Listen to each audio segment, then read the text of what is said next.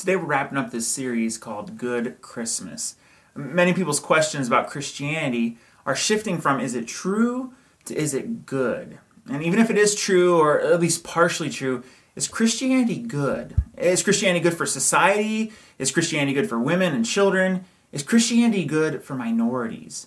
Is Christianity good for you? Is Christianity dangerous or harmful? Are Christians good for society? And this is really sort of heartbreaking for me because before the first Christmas, the birth of Jesus was announced with this. The angel reassured them, "Don't be afraid. I bring you good news that will bring great joy to all people." It was announced as good news bringing great joy to all people. And that last part is actually kind of unusual because generally speaking, good news for one group of people is bad news for another group of people. However, at the time of the announcement of the birth of Jesus, this news was good news for all people. And part of the reason it was good news was because it was good news for everyone. And so we started this series asking the question, so if the birth of Jesus was supposed to be good news for all people, why is there so much resistance in our world today to the message of Jesus? Why are so many people resisting the message of Jesus? Why doesn't everyone lean in? Because when we hear news that is good, we hope it is true. And we've arrived at this place in our world where people sort of wonder if Christianity is good, at least partially because there's sort of a gap between our current version of Christianity and the original version of Christianity. And in several ways, the people who resisted Jesus in the first century are the people who claim to follow Jesus now. And the people who leaned into the good news of Jesus in the first century are the people who are resisting it now. And in week 1, we said Jesus is good news for the unrighteous, but threatening news for the self-righteous. And then last week we said that sometimes we don't recognize good things as good. And the first reason we don't recognize good things as good is because we don't recognize our need for those good things. And part of the way that Jesus helped others to see their need for him was that sort of being around Jesus led many people to see that we aren't so good. And yet Jesus' message would bring hope to the people who knew they weren't all that good. But his message disturbed those who thought they were good. And we looked at 2 sinful people that Jesus engaged with. And these people recognized that they weren't so good, but it wasn't because Jesus called them out on it. Jesus didn't condemn them. They knew their own sinfulness. In fact, one of these people was actually still sinning when he met Jesus. And yet, Jesus becomes good news when we recognize we're not that good. So today, we're going to discuss another reason we don't recognize good things as good. And as we said, the first reason is that we don't recognize our need for those good things. And this next reason is actually fairly ironic because it was actually happening while I was preparing this message. We don't recognize good things as good because sometimes we get distracted. Now, this might be more relevant in our culture today than in any other culture in history because there are so many things competing for our attention. Those pesky bricks that are made of metal and glass that we keep in our hands or in our pockets are probably the biggest distractions. And then everywhere we look, thousands of advertisements are vying for our attention. And if that wasn't enough, there are good things that also distract us from noticing other good things. Sometimes we don't recognize good things because we sort of get distracted. And distractions, by definition, catch our attention. Now, sometimes we want something else to catch our attention so that we can sort of escape working on something that is difficult or boring. So we can escape something uncomfortable. And so we can escape so many more things. We could do a whole message series about this, but I think this is where many of us find ourselves with our phones, which are really much more than phones, right? They provide us a seemingly harmless distraction from life sometimes. However, one of my favorite pastors says this: the things we get distracted by are never as important as the things that we get distracted from. Isn't that so true? What we get distracted from is almost always more important than the distraction itself. And one part of the problem of those type of distractions is that they put our focus on ourselves. And many times they take our focus off of other people. And then on top of that, during this Christmas season, there are so many good things. But some of those good things can distract us from celebrating the original meaning of Christmas. And ironically, we are distracted from the good news by the holiday that celebrates the good news. And how much have you been distracted from celebrating the good news of Jesus' birth because of some holiday obligation, responsibility, or commitment. That online shopping for gifts, a packed holiday schedule, or just generally hurrying around. That we are distracted from the good news by the holiday that celebrates the good news. And while Jesus was on earth, he saw people get distracted quite a bit. And I don't think the distractions back then are as different from today as we might initially think. The first distraction that we're going to look at and we're going to read about comes from the religious leaders, who they really kept getting distracted by following the religious law, almost always at the expense of people. Maybe you've seen religious people get distracted from loving and caring for people because they were focused on some actual or maybe some perceived religious law. And in this first instance, the religious leaders are distracted from seeing Jesus do something that's not just good, but amazing for someone else who is hurting. We're going to start reading in Luke chapter 14. If you want to follow along, you follow along in the Bible app. If you don't have the Bible app, you can head to bible.com/app. Once you're in the app, head to the More menu option in the bottom right corner, select Events, and you can find our church. We'll also have the notes and verses on the screen as well. Again, Luke chapter 14, beginning in verse 1. One Sabbath day, Jesus went to eat dinner in the home of a leader of the Pharisees, and the people were watching him closely. And the people were watching Jesus closely, and yet that was actually what was distracting them from seeing the good news right in front of them. Verse 2, there was a man there whose arms and legs were swollen. Jesus asked the Pharisees and experts in religious law, is it permitted in the law to heal people on the Sabbath day or not? And the distraction for the religious leaders was a religious law. And that was really one of the most important laws, that keeping the Sabbath day holy. That no work was supposed to be done on the Sabbath as a way to honor God, who didn't create or work on the seventh day of creation.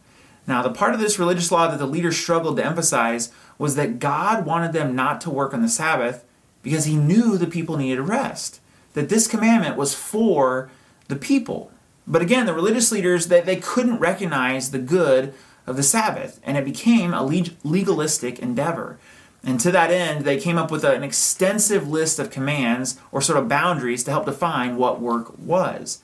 So into this distraction, Jesus tries to get their attention so that they can see the good news that he came to bring to the world.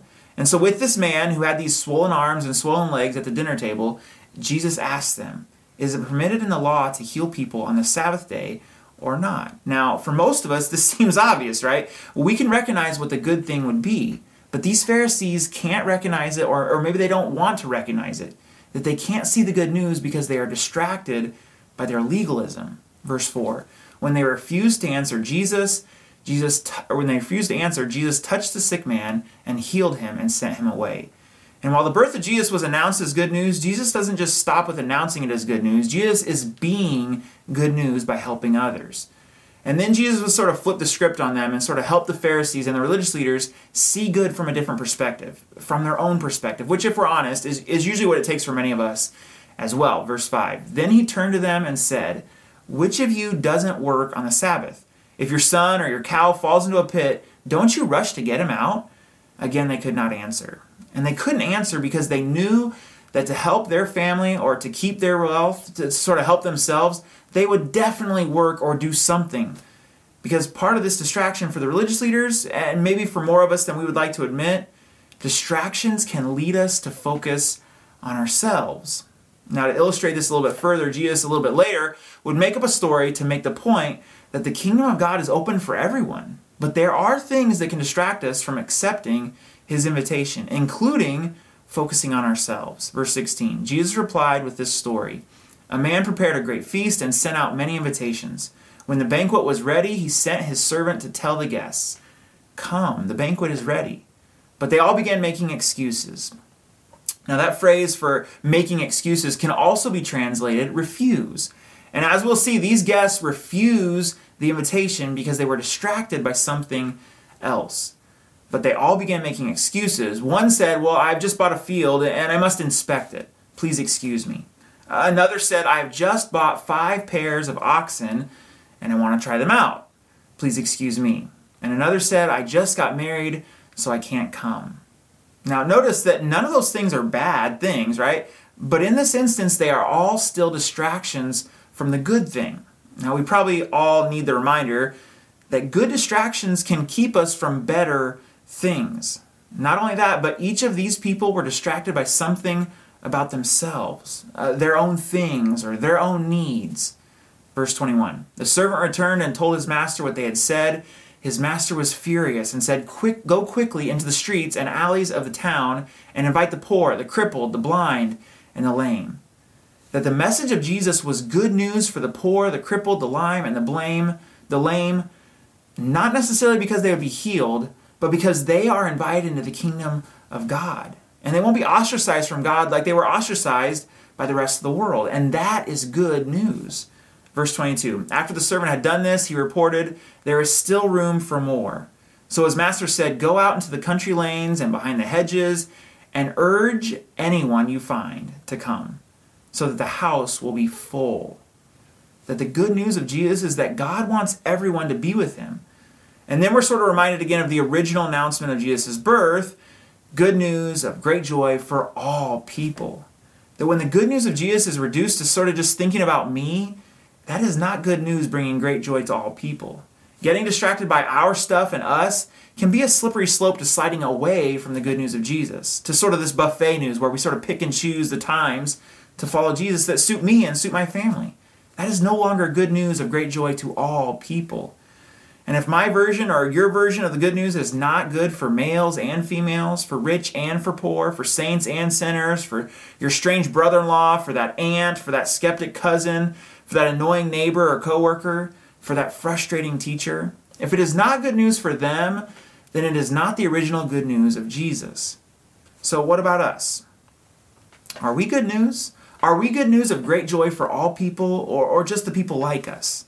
How do we avoid getting distracted by things other than being good news? Are you willing to ignore, or at least temporarily ignore, those distractions that keep you from being good news?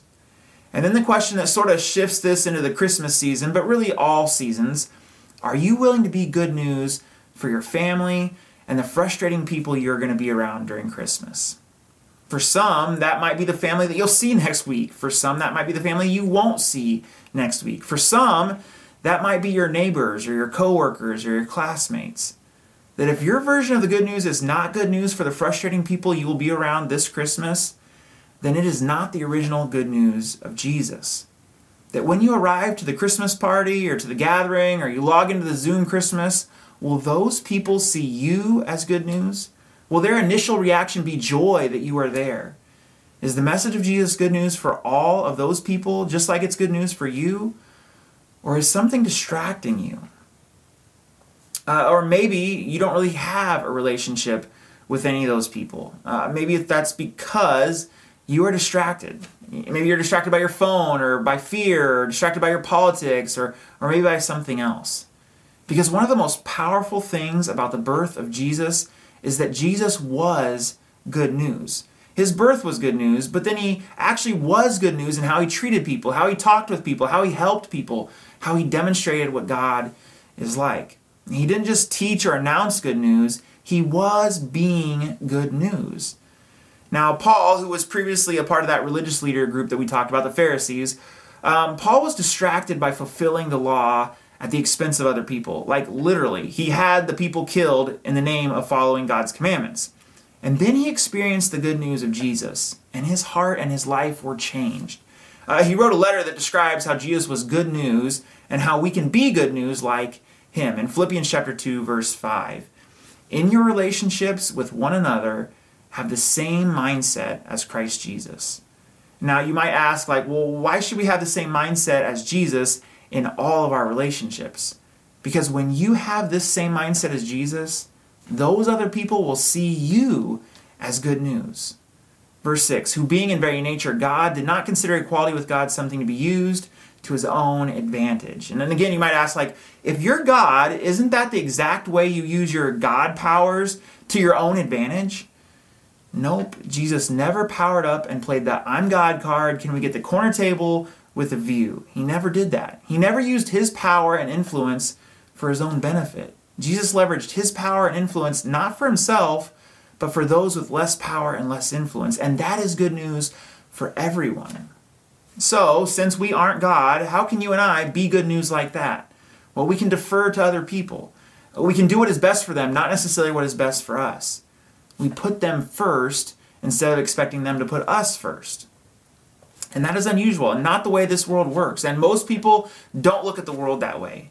But that will represent the good news of Jesus being born into the world. That if we did that, wouldn't that be good news in your job and in your HOA, in our country? So how do we avoid the distractions that keep us from being good news? Well, we can prioritize every person over everything. We put the phone away when we're with people, especially the people who don't see Jesus as good news. We ask and listen for God to show us anything that is distracting us, and sometimes those are good things. That Jesus becomes good news when we aren't distracted from being good news for others. So, is there anything distracting you from being good news? Are you good news?